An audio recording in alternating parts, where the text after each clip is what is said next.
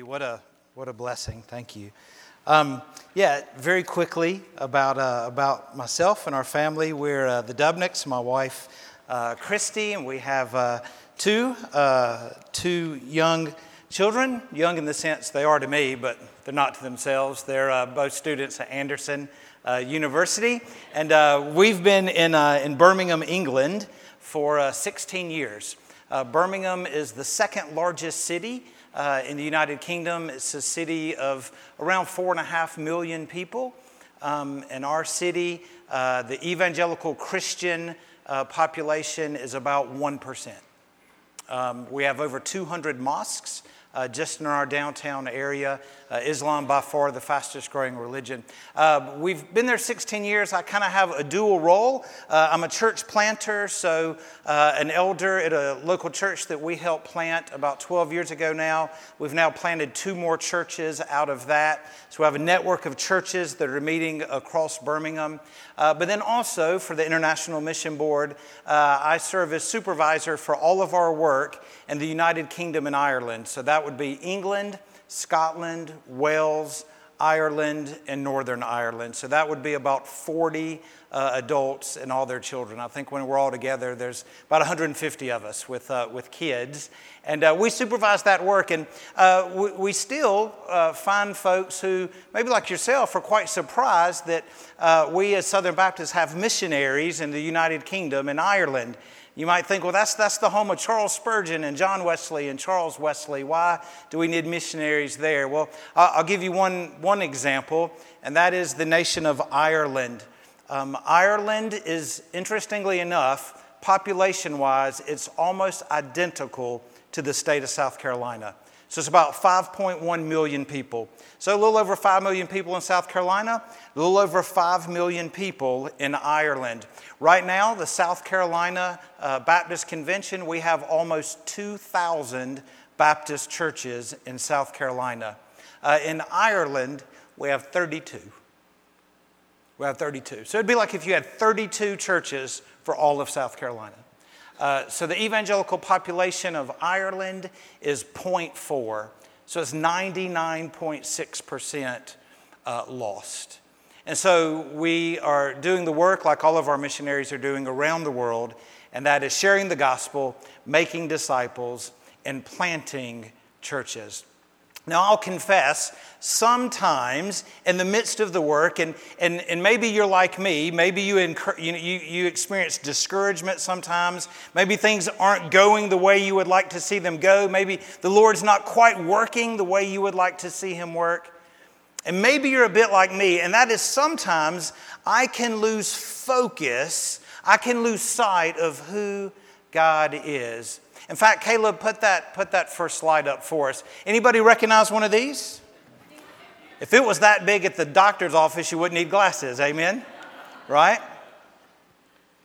I just got new glasses, actually, about a month ago. Now, here's the thing about needing glasses. And unless you have something drastic happen medically, the truth is our eyes lose focus very gradually. It's quite unusual that you just wake up one morning and everything's blurry. It tends to happen over time. And you kid yourself by doing things like squinting and moving closer. But you know in the back of your mind you probably need what? You probably need glasses, right?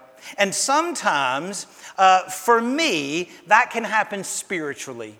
Sometimes for me, I can gradually lose focus. I can gradually lose sight of who God is. Before you know it, I wake up and spiritually life is a bit blurry. Maybe you're a bit like that, I'm not sure.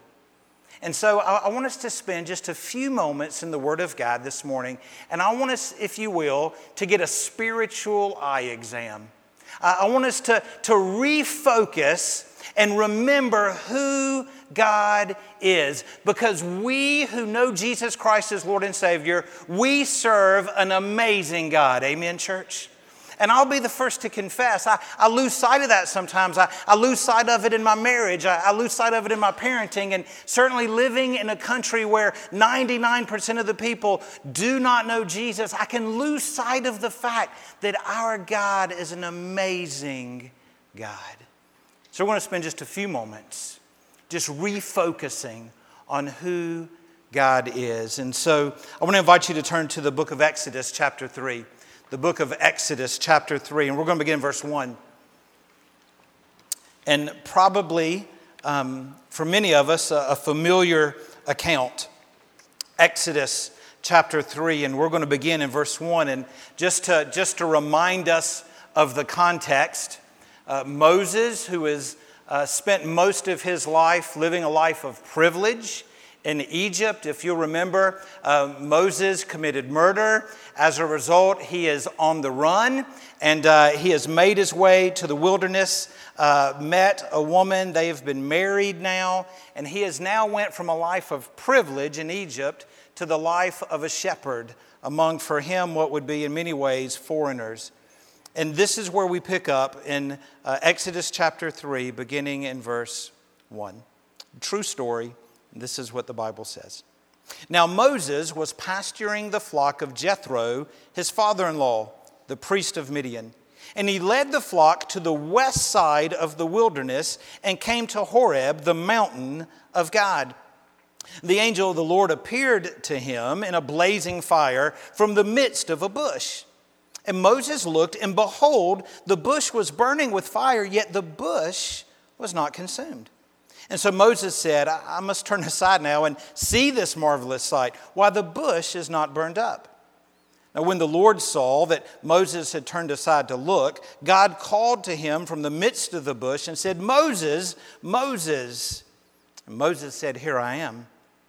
And then the Lord said, Do not come near here. Remove your sandals from your feet, for the place on which you are standing is holy ground. And he said also, I am the God of your father, the God of Abraham, the God of Isaac, and the God of Jacob. And then Moses hid his face, for he was afraid to look at God. And the Lord said, I have surely seen the affliction of my people who are in Egypt, and have given heed to their cry because of their taskmasters, for I am aware of their sufferings. So I've come down to deliver them from the power of the Egyptians and to bring them up from that land to a good and spacious land, to a land flowing with milk and honey, to the place of the Canaanite and the Hittite and the Amorite and the Perizzite and the Hivite and the Jebusite.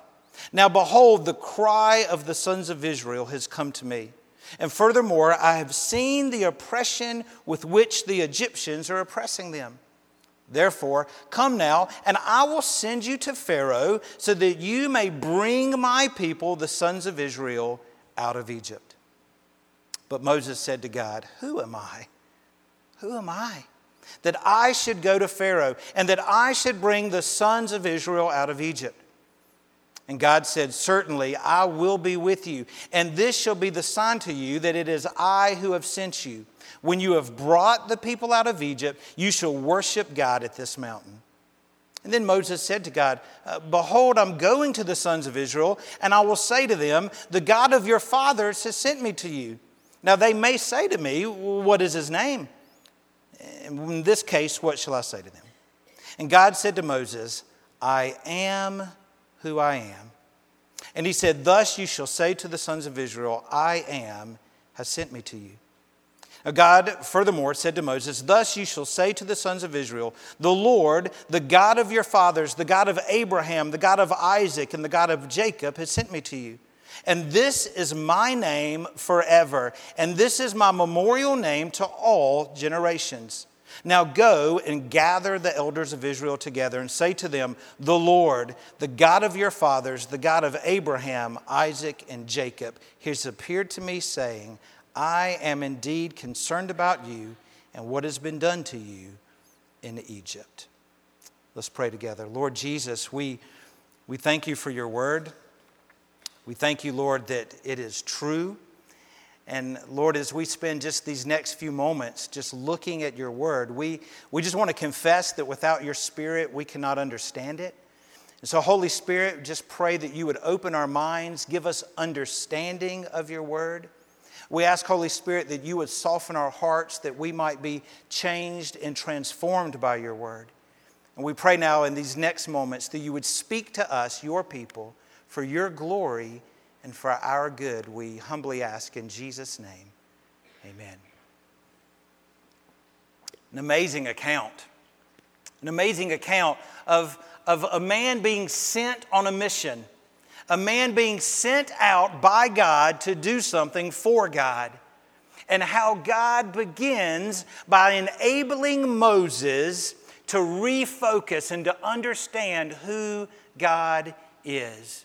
And so let's just quickly see 4 simple truths in the text. Now, we have a culture at our church where we write things down. I would encourage you to write these things down, not because I'm saying it, but because they're in the Word.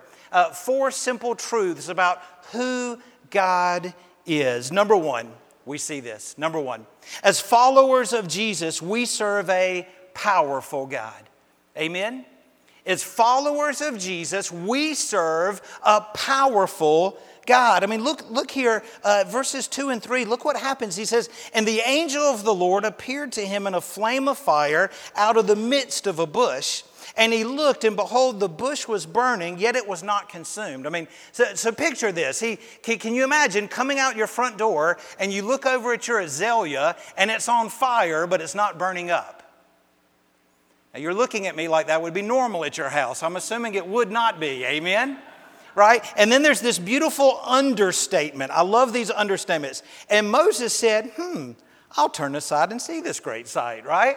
Like Moses looks and it's like, what in the world is going on? Like this bush is burning, but it's not consumed. And this is just the first of countless displays of the power of God that Moses will see. Moses will see staffs turn to snakes. Moses will see oceans part. Moses will see enemies conquered. Moses will see water from a rock. Moses will see manna in the morning, quail at night. He's going to see all of it. This is just the first foretaste of the power of God that he's going to experience. And as we refocus and we remind ourselves who God is, let us not forget that we serve a powerful God. I think some of the best songs we sing are kids' songs. I really do. You ever sing, "What a Mighty God We Serve"? Has that not made it to Pickens? Y'all seen that? What a mighty God we serve. Y'all know that one? What a mighty God we serve. Ding, ding, ding, ding, ding, ding. Right? Y'all with me? Right? We serve a mighty God. He is a powerful God. Look at the person beside you and say, God is a big, big God. Do it. He is a big, big, powerful God. We serve the God who walks on water and who feeds thousands with a kid's lunchbox. That's the God we serve. And he is the same God in Pickens as he is in Paris and Easley as he is in Ethiopia. He is that God.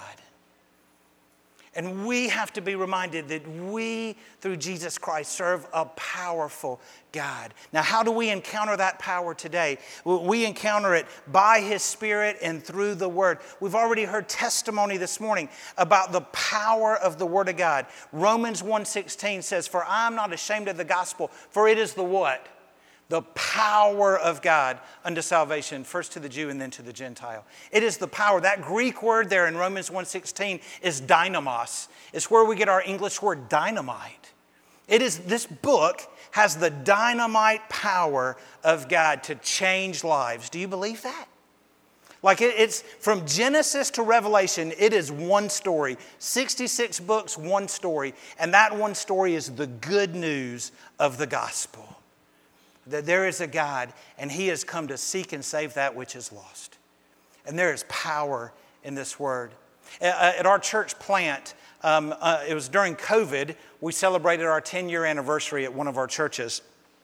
And as part of our 10-year anniversary, we were just kind of going back and reflecting on what we had seen the Lord do in 10 years. And in 10 years, we've by God's grace, we had seen 31 people saved and baptized in 10 years. And here was the amazing thing. All 31 who have been saved and baptized, every one of them came to faith in Jesus by studying the Bible.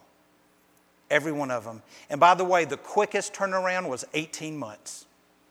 From the time someone opened this book for the first time to the time they hit the waters of baptism, the quickest turnaround was 18 months. Spending time in the Word. We prayed over a community not far from our home called Castleville. Castleville is a government housing estate. There are 10,000 people living in less than 1 square mile. So picture the government projects. 10,000 people, 1 square mile, no church. And we prayed over that housing estate. We walked it. We prayed over it for 3 years. Didn't know a single person that lived there. God opened a door. We met someone who was a believer. They invited us in, and we started a Bible study. We started with about 21 people. We went door to door to every home, invited 10,000 people. We had about 25 people who turned up. And we started studying the Gospel of Mark, and we met week after week. And that first week, we were handing out Bibles. And I looked over to the woman beside me, and her name was Deb. And at that time, Deb was 50, white British woman. And I handed her a Bible, and when she took hold of it, she said, "What's this?" I said, "That's a Bible." And she looked at it oddly. I said, "Deb, have you ever held a Bible?" She said, "I've never seen one." 50 years old, white British, and she had never done that to a Bible. Had never seen one, had never held one. And we began to open up, and we studied through the Gospel of Mark. And we began to go through the Gospel of Mark. And can I tell you what? All 25 of them just could not get enough of it. Why? Because it's good news. Do you like good news? Good news travels fast. And they could not get enough of the good news. In fact, when we finished the Gospel of Mark, it was our last night. And me and one of our elders from our church, we turned up that night. And some of the ladies started crying. We're like, "What's wrong?" They said, "We don't want to stop.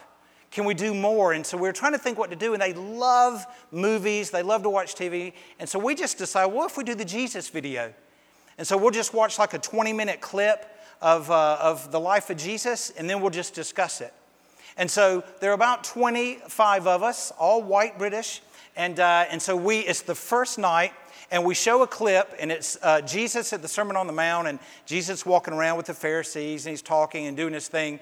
And when we're done, we would just ask these simple questions. What did you like? What did you not understand? What is something new that you learned? What is something you should do based on what you learned? And we're asking those questions, and we get to the question, what is something new that you learned you didn't know? And they're kind of quiet for a minute, and then Tracy's about 40. She raises her hand, and we say, "Tracy, what did you learn?" She said, "Well, I tell you what, something I learned, man, that Jesus got nice legs." I said, "I'm sorry?" She said, "That Jesus is a good-looking man." And all the women started going, I was thinking the same thing. He's a good-looking fella. And so I look at my friend, and he looks at me. He's like, "I'm not taking this one." And it had never occurred to me. And I said, "Oh, I'm so sorry. Does everyone understand that's not really Jesus? Like, that's an actor." And there was silence. And then they all exploded in laughter. They really thought it was Jesus. No context. They don't even know when he lived, right? And through this book and through the power of the gospel, Deb came to faith. She was the first person we ever baptized on the mission field. It was a special day. I even wore my University of South Carolina t-shirt when I baptized her. Oh, come on, church, amen. I know. I'll do Clemson the next time, right? Baptized Deb. Can I tell you what? About 6 months later, her 18-year-old daughter came to faith. And just one after another. And now the grandparents are with us every Sunday. They haven't come to faith yet. You pray for Roy and Diane. They're 80 and 79. They have not come to faith yet, but it's just a matter of time. And they cannot get enough of this book. And through the power of the gospel, 3 generations are going to come to be in heaven together. Amen, church? We serve a powerful God. Secondly, we see this. As followers of Jesus, we serve a powerful God, but we also serve a personal God. We serve a personal God. Look back at your Bible. Look at what he says in verse 4.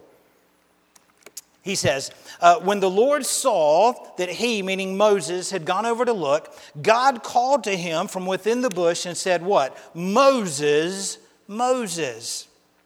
Now, we, of course, fast forward, and Moses is trying to think, how's this going to work? Because you're sending me to the leaders of Israel, and I'm supposed to tell them I have a message from you.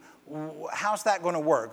Who are you? And we see in verse 14, and God said to Moses, I am who I am. This is what you are to say to the Israelites. I am has sent me. Don't miss this, right? God knew Moses by name, and he wanted Moses to know him by name. Let me say that again. God knew Moses by name. He doesn't say when the Lord saw that he came over, he didn't say, hey, man, person. No, he knew him by name. Jesus said, even the very number of hairs on our head are numbered. He loves you that much. Look at the person beside you and say, God knows you by name. Go ahead. And can I tell you what? When you know and love Jesus, that brings a smile to your face. Amen? He knows you by name. He is a powerful God, but he is a personal God. And there's something extremely significant here in this passage. This is the first time in history that God reveals his name to a human. The word Yahweh there is the very first time in the Bible that God tells someone. He didn't do this with Abraham. He didn't do it with Isaac. He didn't do it with Jacob. None of the patriarchs knew his name, his personal name.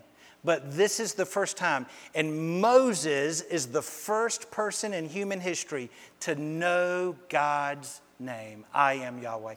After this time, it's used 5,590 times in the Bible. After this. We forget, sometimes I forget God has a name. I just call him God. It'd be like calling Pastor Daniel man, right? Well, no, he has a name. Well, God has a name. He says his name is Yahweh. He wanted Moses to know him. And can I tell you, I take great comfort in that.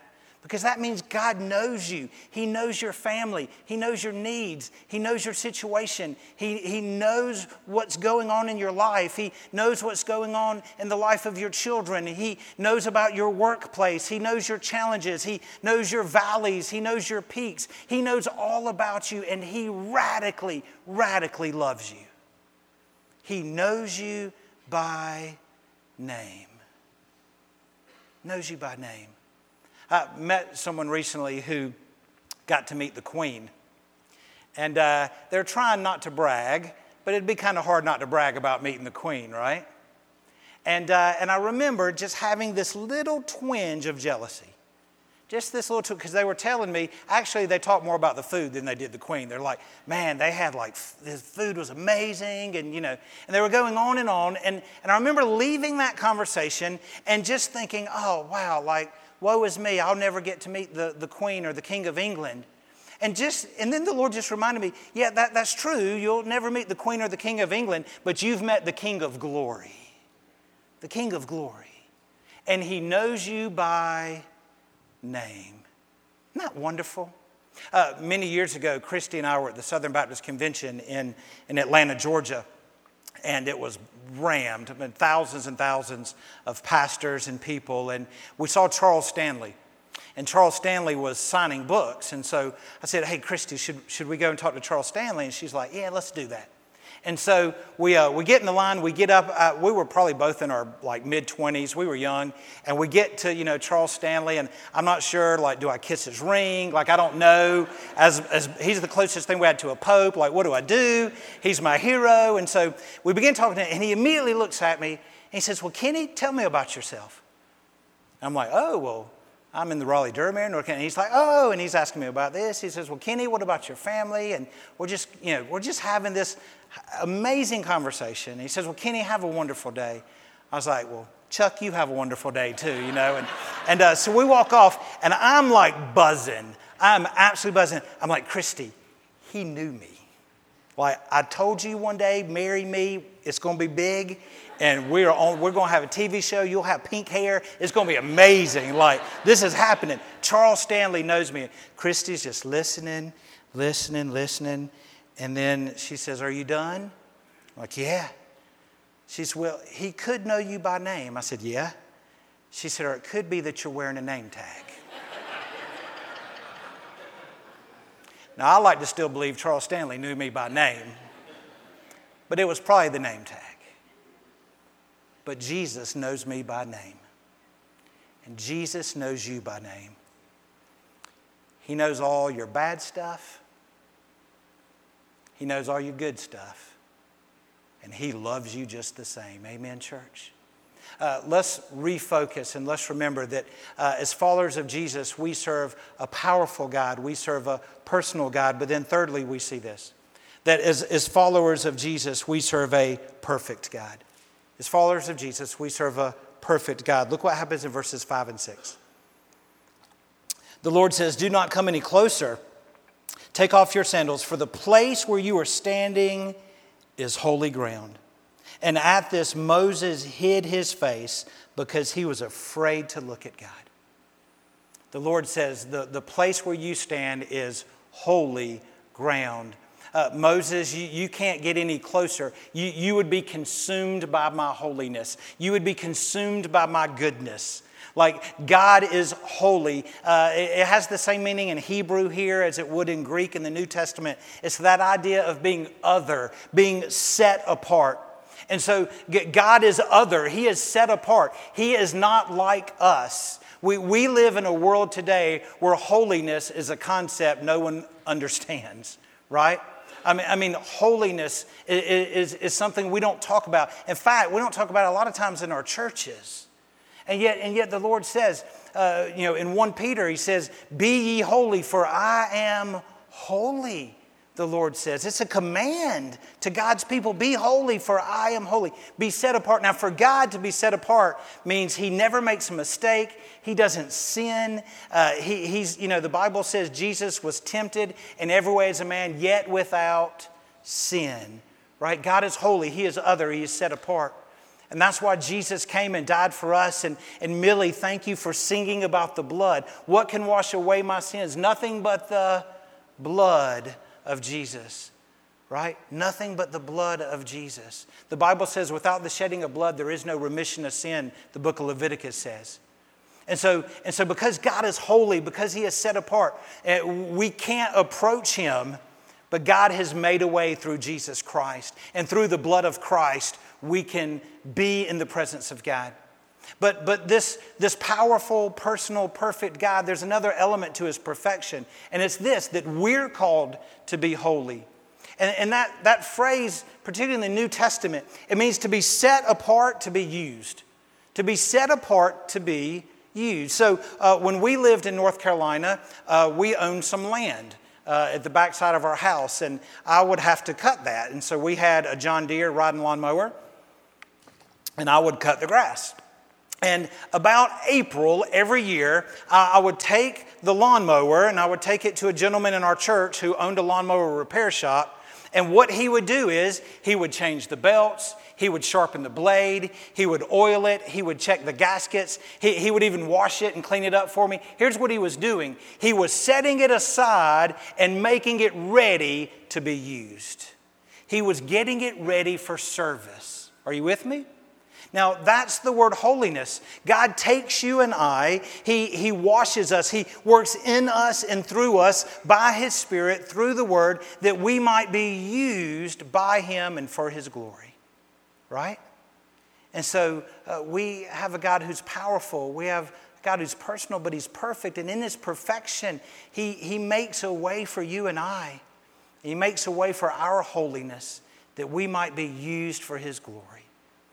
But then lastly, we see this. As followers of Jesus, we encounter this powerful God, this personal God, this perfect God. But lastly, He is a preserving God. He is a God who is preserving, who is saving, who is calling out a people for Himself. Look at verses 7 and 8, and look what He says there. He says this, the Lord said, I have indeed seen the misery of my people in Egypt. I've heard them crying out because of their slave drivers, and I am concerned about their suffering.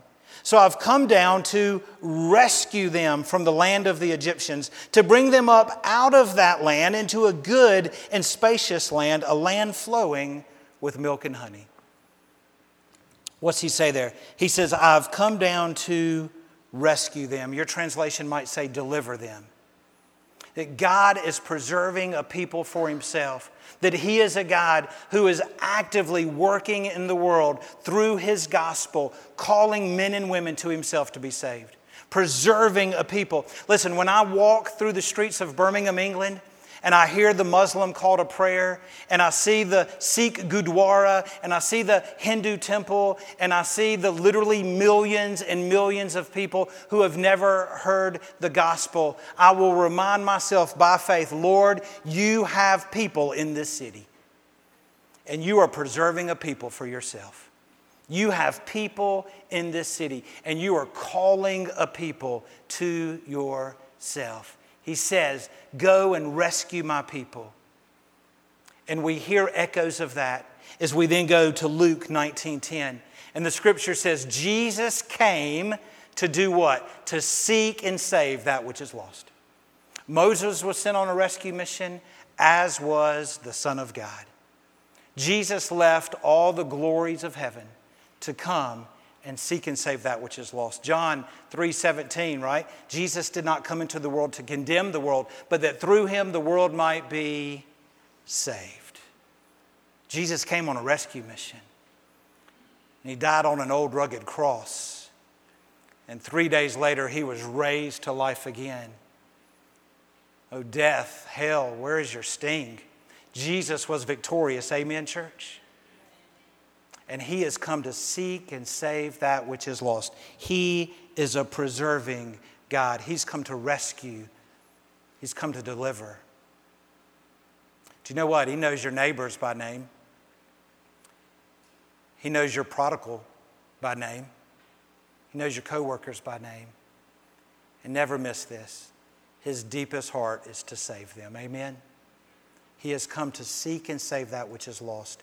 And you and I have the immense privilege of being his hands, his feet. Whether it's Pickens or Pakistan, we have the immense privilege to go and to share this hope, to share this good news, that men and women might be rescued.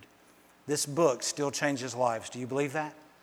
The gospel is still good news. Jesus is still saving. He's not finished yet.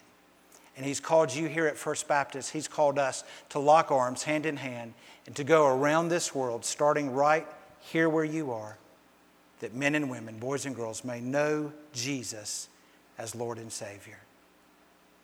Maybe you've come in this morning and you've never done that for yourself. Maybe for you, you've maybe read a bit, like my friend Deb.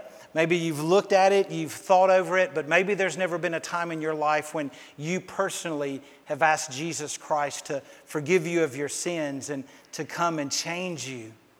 Can I say he loves you, he knows you by name. And in just a moment, you're going to have an opportunity to do that. Maybe today's the day that you need to be rescued and delivered and know Jesus Christ as Lord and Savior. Maybe you're like me. And maybe spiritually, things have been a bit out of focus lately for you. Maybe you're facing discouragement.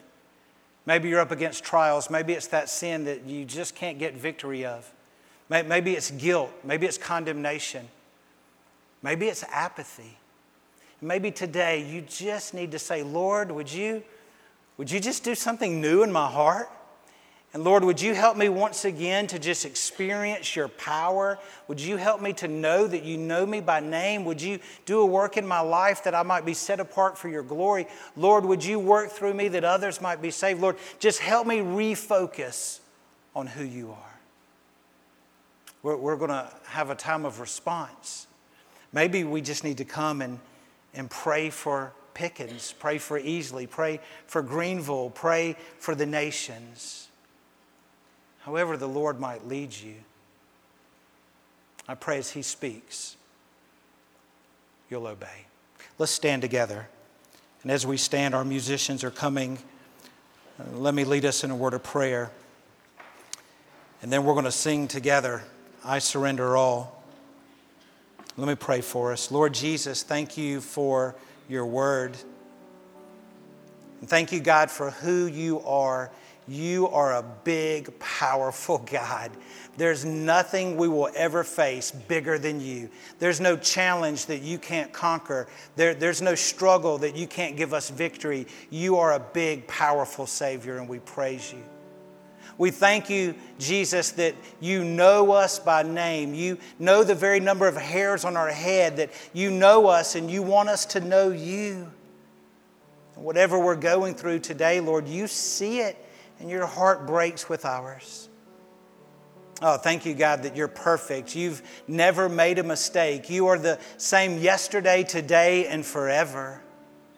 And Lord, thank you that you work in us and through us, that we might be used for your service. And then, Lord, we thank you that you are preserving a people for yourself. Thank you, Jesus, that you left the splendor and glory and majesty of heaven to come and be born in a barn, to die on an old rugged cross, that we might know you as Lord and Savior. I pray right now, Lord, for maybe that's the one who's here this morning and there's never been a day when they've known you as Lord and Savior. God, I pray that they would call out to you, confessing you as Lord, believing in their heart that you rose from the dead. Lord, I pray for those of us who maybe have just lost a bit of focus, lost sight of who you are. And God, today, would you do a work of renewal in us and through us? Lord, have your way. We pray in Jesus' name. Amen.